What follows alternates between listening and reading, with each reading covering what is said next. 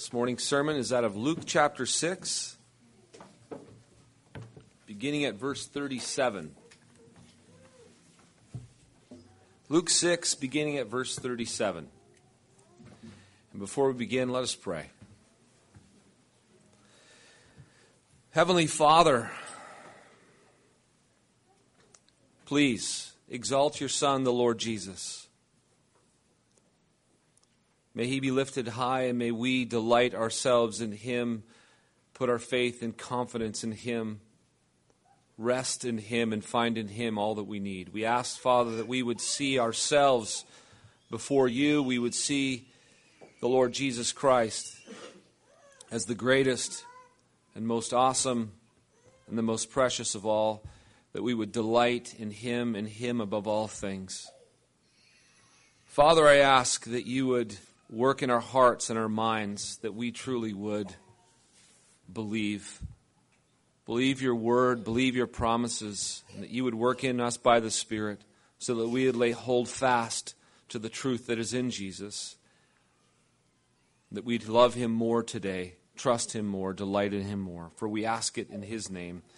Amen. Well, let's read the text this morning, Luke chapter 6, beginning at verse 37. Judge not, and you will not be judged. Condemn not, and you will not be condemned. Forgive, and you'll be forgiven. Give, and it'll be given to you. Good measure, pressed down, shaken together, running over, will be put into your lap. For with the measure you use, it'll be measured back to you. He also told them a parable. Can a blind man lead a blind man? Will they not both fall into a pit? A disciple is not above his teacher, but everyone, when he is fully trained, will be like his teacher. These words from Jesus came in the context in which he was declaring to the people about the kingdom of God. He went about preaching about the kingdom of God and who it is that belongs to this kingdom. And oddly enough, it isn't who the people of Israel expected it would be. They were completely dumbfounded by what he's saying. They were thinking it would be the confident, the rich, the ceremonially clean, those who visibly seem to have God's blessing on their lives. That's who would inherit the kingdom of God. But Jesus comes and he says things that blow them all away. Because he says it was going to be the broken, the humble, the poor, the mourners who are being rejected. These were the ones who inherit the kingdom of God. There's going to be those who loved their enemies, did good to those who hated them, and blessed those who cursed them. And this was all going to happen. Why? Because of the work that Jesus was going to do for them and in them. By his love and by his Spirit in them, they would begin to reflect him by loving their enemies. And now, here, he goes on to say this, that this continued manifest presence of the kingdom by those who lived according to Jesus, what was continually going to be reflected in this God's people? Well, they were not going to judge or condemn, but they were going to be giving and forgiving. This would be the Spirit that reflected them. And the interesting part about this is the way Jesus puts it. He seems to be giving incentives, doesn't he? Doesn't he seem to be giving incentives for doing this? Like, why should we not judge? Does he say judge? He says, judge not why? And you will not be judged. That's an incentive. If you don't want to be judged, don't judge, is basically what he's saying. Condemn not, and guess what? You'll not be condemned. Give, and it'll be given to you. Forgive, and you'll be forgiven. So what does he mean by this? This is kind of interesting. It's like, what is Jesus saying here? Is this talking about the eternal consequences? If you judge somebody, then in the final judgment, you'll be judged. If If you condemn somebody, you'll be condemned. If you forgive, you will be forgiven. If you give, you'll be given to.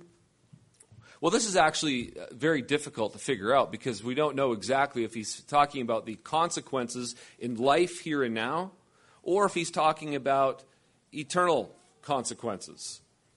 And commentators and scholars, they seem uncertain about exactly what Jesus is referring to. However, we know one thing, that there's truth here in both directions. We know that often we get treated how we treat others, but we also know that God is going to judge by the righteous standard of his law, the law of love. And the law of love says you treat others how you would want to be treated. The law of love says you do good to your neighbors. And so you don't judge them, you don't condemn them, you forgive them, and you give to them. So we see this kind of practically working out in both ways, both directions. Here's the thing. We are, like we always see through all of this, we're going to see that it is Jesus who does this for us. We're going to see in the midst of this, as we see a command and a strong injunction for us to do these things because there's reward and blessing, but then we also find in ourselves struggle, difficulty. We find in ourselves as we read this, we can actually find ourselves condemned because we don't do this kind of stuff. So Jesus is purposefully setting up a clear standard of the law so that he can reveal to us who we really are and who he really is and what it is he is going to do for us. And that's what we're going to see this morning. But before we kind of pull back and see how this works in light of the gospel, I want us just to walk through and understand what is he getting at when he says this stuff. And so to begin with, he says, "Judge not, and you will not be judged." One scholar I read on the subject said this, "Judge not, and you will not be judged." It's one of the most commonly quoted verses from the Bible. Have you ever heard this quoted before? Of course, right? Have you ever heard it on TV? Of course. Have you ever heard non-Christians say it? Of course. He goes on to say, "Many of us, and not merely politicians, invoke the verse as a first defense when accused of wrong. It's also a favorite stone thrown by those outside the church to accuse Christians of hypocrisy." In 2007, a book was published called Unchristian: What a New Generation Really Thinks About Christianity. It's based on research done among non-Christians, 20-somethings. One of their core findings was that nearly 9 out of 10 young people view Christians as judgmental. And given the prohibition against judging issued by Jesus, this would mean most people view Christians as hypocrites. The key to understanding what Jesus is saying and what he's meaning here is to realize that the word judge can be used in 2 different ways. It's very important to understand this. When Jesus says, "Judge not, and you'll not be judged," it's very connected to saying, "Condemn not, and you'll not be condemned." There's a kind of judging that is wrong and a kind of judging that is right. There's a judge in the Bible that means to be discerning, to distinguish, to know the difference between. To know the difference between right and wrong, good and evil, righteous and unrighteous. And then in the Bible, there's also a word for judge used that means condemnation, final judgment, to condemn, which would require much more wisdom and discernment than any of us are even capable of. Do you realize the Pharisees were famous for this? The Sadducees and the scribes, they would all do this. They were constantly casting judgment. They would sit in judgment of others and categorize them. Do you guys remember as we go through Luke, if you read it, when they first show up on the scene, what do you see them doing? They're standing back and they're watching Jesus like this, aren't they? And what are they saying? They're declaring judgment all the time. And what they're doing is they're not just being discerning. What they're doing is they categorize people and they determine verdicts, their final verdict on them. Paul in 1 Corinthians chapter 4, which we read, this was read for us this morning, he says in verse 4 and following, "It is the Lord who judges me, therefore do not pronounce judgment before the time, before the Lord comes, who will bring to light the things now hidden in darkness, and will disclose the purposes of the heart. Then each will receive his commendation from God. So what's Paul saying there?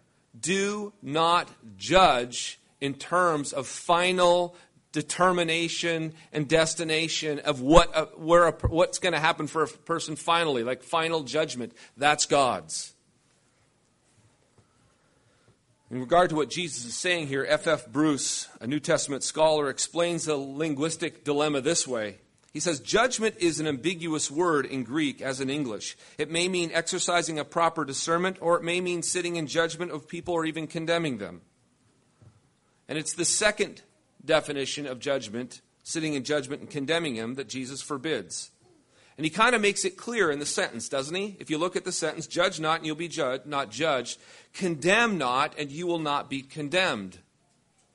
This is a common way in that biblical world of bring clarity. Your second phrase speaks of the first phrase in a different angle to bring more clarity. So judge not and you'll not be judged. Condemn not and you'll not be condemned is kind of the same idea, more clearly expressed. But in regard to judging rightly and having discernment, that other view of judging, like that so often we all get condemned of to say, if you're to say that something is wrong, that's sin. The way you spoke to that person was unkind. What you did to that person at the mall was rude. Is that judging? Well, it is judging, but it's not the kind of judging Jesus was referring to here. Paul said in the same book in 1 Corinthians where he said not to judge him, do you know what he said earlier in chapter 2, verse 15? But he who is spiritual judges all things, yet he himself is rightly judged by no one. So he's talking about judging all things. Well, I thought he said not to judge. He did, but he meant a different kind of judge. Philippians 1:9, Paul says, and this I pray, that your love may abound yet more and more in knowledge and in all judgment. In that sense, discernment. Paul even told the Corinthians in 1 Corinthians 10:15 to judge what he said, whether it was from God or man, to be discerning. John 7:24, Jesus said, do not judge according to appearance, but judge with righteous judgment. Did you hear that? Don't judge according to appearance, but judge with righteous judgment. Matthew 18, verses 15, Jesus says, if your brother sins against you, you're to go to him and tell him his fault between you and him alone. And if he listens to you, you have gained your brother. Well, you couldn't do that if you couldn't judge his actions as sinful. So we have to understand, what's Jesus saying here? In John, he says that we're to judge with righteous judgment. And here we're saying to judge not lest we be judged. It's a different judge. We're not to judge a final condemnation. Call somebody, and declare the judgment of their position before God eternally, as if we know what God is doing in their heart, as if we know that even before they die, they might repent and turn to God. But we can judge their actions and declare what they are. See, that what you just did right there, that was wrong. I'm not, and you could say, because you did that, going to eternally burn in hell. Done. Well, no, I'm just telling you that was wrong. You need to repent and you need to turn from it. And let's say you don't see that person repent of it and then they die. You still can't cast judgment and determine what end up with that person because you don't know what happened just before they died. They might have confessed their sins to God. I don't know. That's for God to decide. I don't know. But what they did was wrong. And that's fine. That's not being judging in that sense. That's righteous judgment to look at an action and say, okay, God says do not lie. And that person just lied. I mean, God says don't judge. So I can't even say what that is. No, you can. That's a lie. As parents, you judge all the time. That's wrong. Say you're sorry. We're constantly, no, don't do that. This is wrong. Judgment and discernment has to come out. So it's important to make a distinction because as soon as somebody stands up and declares, some issue in culture or society is sinful, everybody screams that we're being judgmental. That's not what Jesus means. It's important to understand that so we can apply it appropriately. Next, he goes on after this. He says, give, and it'll be given to you. Or no, sorry, I jumped ahead. Forgive, and you will be forgiven. So Jesus here's something important to understand in this particular phrase. Forgive, and you'll be forgiven. What does that sound like? My forgiveness is contingent upon my forgiving other people, as if that's where atonement and justification comes from. Doesn't it kind of seem like that? That's what it reads like. At first reading, you're like, wow. So our forgiveness really has nothing to do with Jesus. It's purely on whether or not we forgive other people. It's kind of how it seems to come across. But this is not what he is meaning. He is stating a fact about what happens, the fruit and the result of what happens in somebody who is forgiven, because this is what they do. They forgive and they're forgiven. And again, I think it's primarily a lot of this is that if a person has a pattern of forgiveness, they forgive other people, and that's the way they live their lives, they often are forgiven by others. That's typically a forgiving spirit, someone who's forgiving. They're often forgiven by others because we tend to treat others how they treat us. And if somebody's constantly forgiving us, we tend to be forgiving toward them. And a forgiving spirit is manifested only in somebody who's been forgiven. They've been forgiven much, so they enjoy forgiving. And this is why Christian forgiveness marks the Christian, because this is precisely how they've been treated by Jesus. How has Jesus treated you? He forgives you generously. Do you know, as Jesus went throughout his ministry, all throughout Galilee and Judea, do you know what he was doing almost constantly? He was forgiving people. Anybody that came up to him said, Jesus, forgive me. What did he do? I forgive you. You're forgiven. You're forgiven. Your sins are forgiven. Your sins are forgiven.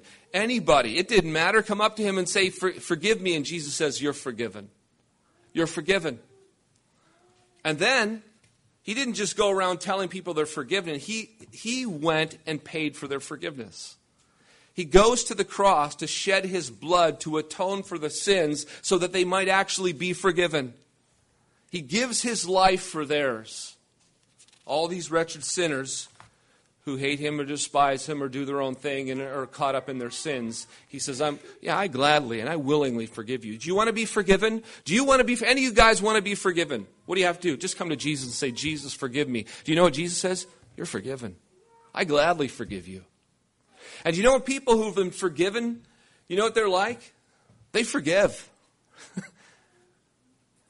When you realize, just imagine this, that you've been forgiven a debt of worth $1 million. And somebody who owes you $1 comes to you and says, would you forgive me that $1 debt?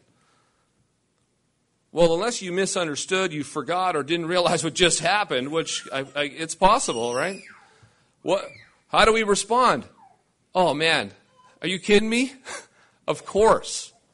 That's like chump change. You have no idea. No idea how much I've been forgiven. And that's the very nature of the people who he's talking about here. Jesus is a forgiver, and that's all he does. He just goes around forgiving, and he's forgiven us a truckload. And so for us to, forgive people just this minuscule stuff, no matter what they do to us, in comparison, there is no comparison. And do you realize the people who do not forgive are those who either don't understand, don't know, have never been forgiven? Let me ask you a really sincere question towards you. Do you gladly forgive those who sin against you? That's a really important question, because it tells you so much about your own heart. If you say, man, I really struggle to forgive what people do to me, let me suggest this to you. You need to have a strong look in the mirror. Understand yourself, and then understand the gospel once again. What has Jesus done for you? He's forgiven it all. A lot of people who struggle with forgiveness, they struggle with the fact that Jesus forgave them. They probably don't even think or believe that he's forgiven them. And so how could they forgive others when they've never known that forgiveness? How? They can't. So if you're sitting here this morning and you struggle with forgiveness, I guarantee you struggling with either understanding or applying the gospel to your own life. To know that Jesus says to you gladly, no matter what you've done, no matter what you've said, no matter what you thought, you come to me and say, would you please forgive me? Do you know what Jesus says? No problem. I gladly forgive you. I gladly forgive you. But hey, maybe we're just so self-righteous and full of ourselves that we really see our forgiveness before God as kind of puny. And others' forgiveness before us, what they've done to us, is kind of like this. If you see it like this at all, what God has done for you and what they've done to you kind of like this, you are confused and you desperately need the Spirit of God to open your eyes so that it goes like this. Because when you see yourself and what you've done, what you've said, what you've thought, and just if you know yourself just a little bit, if the God has allowed you to see yourself, you understand that you've got the mountain high sins that He's gladly forgiven. And now what anybody else does to you, it kind of shrinks in comparison.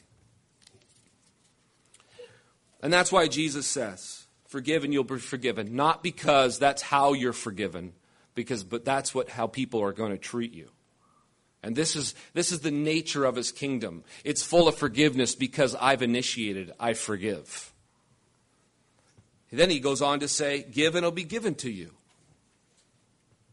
This isn't the slot machine automatic kind of idea here. Give. If I give you 5, then you give me 10. And that's just the way, if I gave you my jacket, you'd at least give me your jacket or something more.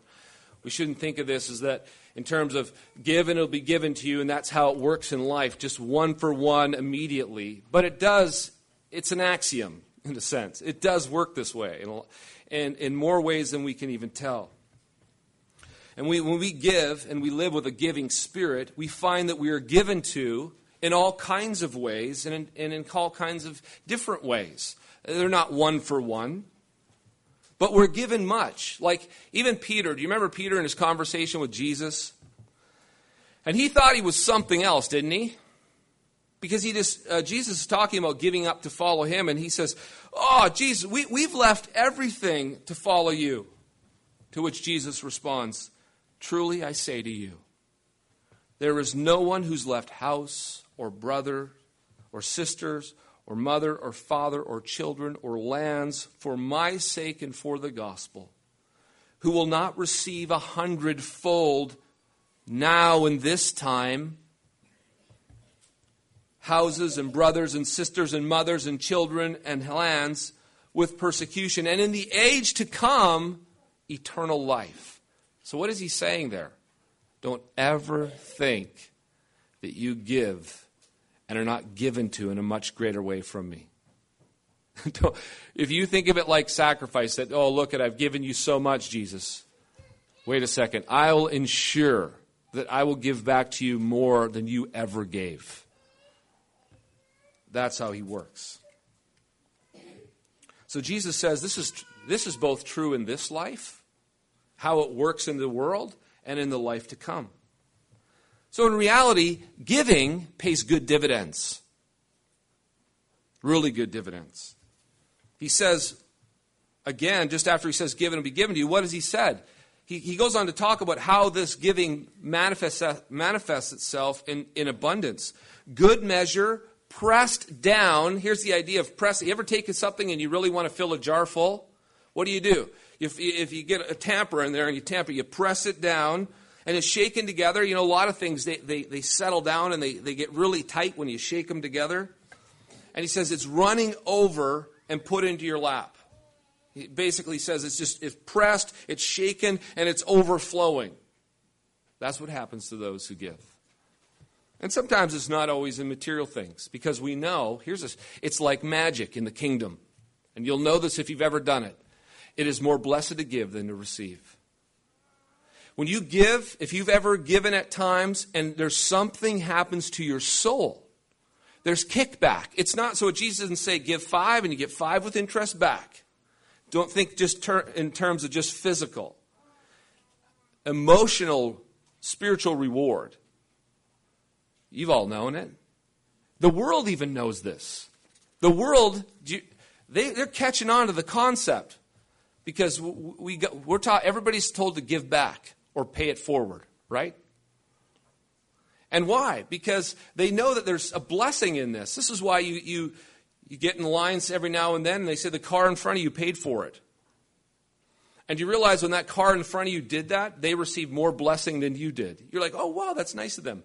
But God has made it so there's a blessing in the giving that's actually better to give than it is to receive. We know this even as parents, and I've said this before. The greatest thing at Christmas time is what? As your parent, is it receiving your gift? No. It's giving your gift to your kid and watching those eyes light up and get them get jazzed and excited. And then they say thank you. It's just like, oh man, that was the best ever. I don't know if you've ever received a reward before, and it's okay. But if you've ever seen your child receive an award, it's unbelievable. And that's the way the kingdom works. And Jesus is saying, this is what happens. You give, and it comes back. And it's not only time and physical, it does something to you. There's huge blessing there. But even though we know all these things about giving, forgiving, about not judging or condemning, we can know this stuff, right? We can know you're supposed to. Hey, do not judge, do not condemn, forgive, and be giving. But what do you see in your life sometimes? You see that there are times we find ourselves being judgmental, condemning, unforgiving, and too eager to not give. Or being unwilling to not give. And let me suggest to you, when this is happening to us, when we find ourselves becoming judgmental, we find ourselves not being too ready to forgive, we find ourselves being stingy. Do you know what that is? Let me tell you. You've either forgotten or misunderstood, or perhaps you don't know at all the gospel. Because this is where it all comes from. Do you realize the heart of sinful man is just filled with greed and with lust and with selfish desire and self-righteousness? That heart cannot but judge and condemn, cannot forgive, cannot give. It wants to receive. It hates those who harm them in any way. It's like, I'm clear about this and I'm quick to judge because I tell you what, you're irritating me and frustrating me. That heart just doesn't even know what Jesus is talking about here. And the only heart that can even understand what Jesus is referring to here is the heart that's received all this. We were not judged by Jesus. We were not condemned. He did not come to condemn the world, but to forgive the world. We were forgiven by Jesus, and He's just blessed us, and He's given us good things, and we see Him giving in our lives. And man, we are changed because of what He's done for us. But here's something else, too. I think we get the gospel wrong when it gets shrunken down to a mere understanding of, yes, Jesus died for my sins so that I can go to heaven when I die. And so we really think, we get to believing, if that's just the gospel, we think it has the eternal benefits some time in the future. But right now, life's a struggle and you don't understand, and I'm in it up to here. Well, you know what? The goodness and the grace of God goes so much further up and further in than we realize. The gospel goes way beyond that simple idea of merely, we're going to hell, Jesus came to save us, so now we can go to heaven. But let's just get on with life. No. It enters in and it impacts every single area of life. Do you realize the good news of Jesus extends so far beyond that? Jesus not only took care of the penalty of sin, He took care of the power of sin. He took care of the dominant nature of sin. He takes care of the need of our need to pursue righteousness. He does so much more in and through us than we even fully understand or comprehend. And we couldn't even understand the depth and the breadth of the gospel if we spent our lives meditating on it and searching it through, how great His love is for us and its impact in our lives.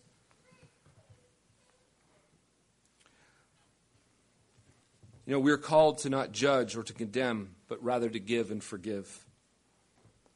And then Jesus says in our text, he shows us kind of how this works. How do we get there? How do we become that kind of people?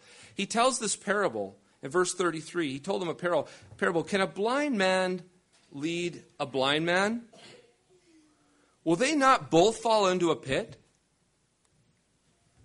A disciple is not above his teacher, but everyone, when he is fully trained, will be like his teacher. What Jesus is saying here is that Israel is full of blind guides. Blind leading the blind. Guides who cannot see and do not know where they're going. They have no idea, but they're saying, follow me. And as you're following, it's like imagine a blind guy, say, a blind guide, follow me. Okay, we're all following. We're all blind. We don't know the difference. He falls into a pit because they're everywhere and you fall in right with them. How are you not to? They're leading every single person who follows them, these Pharisees and Sadducees and the scribes and all the religious leaders of that time. They're nothing but blind guides because they can't see for looking themselves. They are deceived to no end about their own righteousness, about their standing before God, about their whole cleanliness and who they are as the people of God. Absolutely deceived. And the reason why these blind guides lead everybody into the pit with them is because he says it's by nature. This is what happens. The teacher will be like, he goes on to say, will be like the student, the disciple will be like the teacher when he's fully taught. You can't go beyond. That's the whole point of it. That's what happens. You end up like them. Unless you had some other teacher, you end up like them. And so Jesus is the only one who has eyes to see, who can lead his people to freedom and blessing. And when we follow him, we become like him. And we do what he does. But the question is how? How? How can we possibly be righteous as he is righteous and love as he loves? Here's how. By grace alone, through faith alone, in Christ alone. That's how. And so you say, well, what do you mean by that? Well, here's another way of saying it. Jesus gives what he requires. But he only gives to those who believe in him and trust in him fully. That's who he gives to. And here's what I mean by that. We might understand that Jesus did for us what he did for us to fulfill the law of righteousness, the righteous requirement, and that we understand that he reconciled us to God, but we don't understand the second part of it. We don't understand how it applies to our daily living. So we understand that Jesus, perhaps we do, understand that Jesus justifies us, makes us righteous before God. But we don't understand how it is that Jesus works in and through us in daily living, how we love one another, how we give, and all that other stuff. Because if you're at all like me, you tend to go about your days seeking to do what is right. The Lord has spoken, and we seek to do it. We seek to not be judging, not condemn. We seek to forgive. We seek to be giving. But what happens? We find ourselves not doing that like we ought to, right? We find ourselves coming up short. We find ourselves being proud, lazy, selfish, and unkind.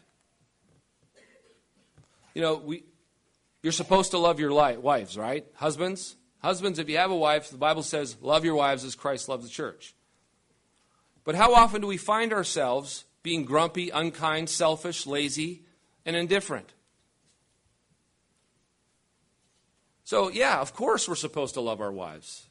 But yet what we find ourselves doing often is not loving them in truth, in reality, because I'm selfish and I'm lazy and I can be, because of that, rude and unkind and self-centered.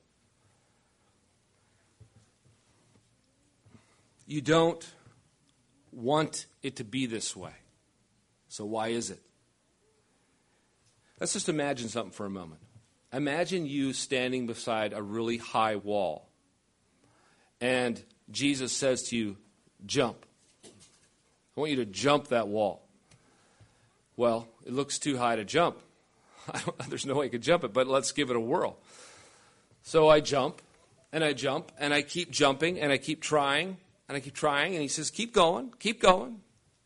And finally, I'm sweating, and I'm spent. I'm done. I said, I can't. There's no way I can. And Jesus says, finally.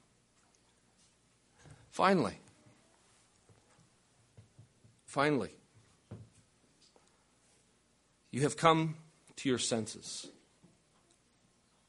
You've come to the point where you understand something. You can't, but I can. What's impossible for you is more than possible for me. It's not difficult for me. What you need to do is submit to me, look to me, trust me, and allow me to work in and through you. And when we do that, when we give up all this effort and trying and struggling, and we look to Jesus and we cry out to him, I can't, but we cling to him and we look to him and we trust him, he says, now jump. And boom, we're over the wall. And we're wondering how that just happened. Well, because you realize something. And you can say with Paul, I can do all things through Christ who strengthens me. And why? Because it's no longer I who lives, but it's Christ who lives in me. Both to will and to do for his good pleasure. But you know what? This is a very hard lesson to learn. Because we have pride. And we want to show God. We want to prove to him.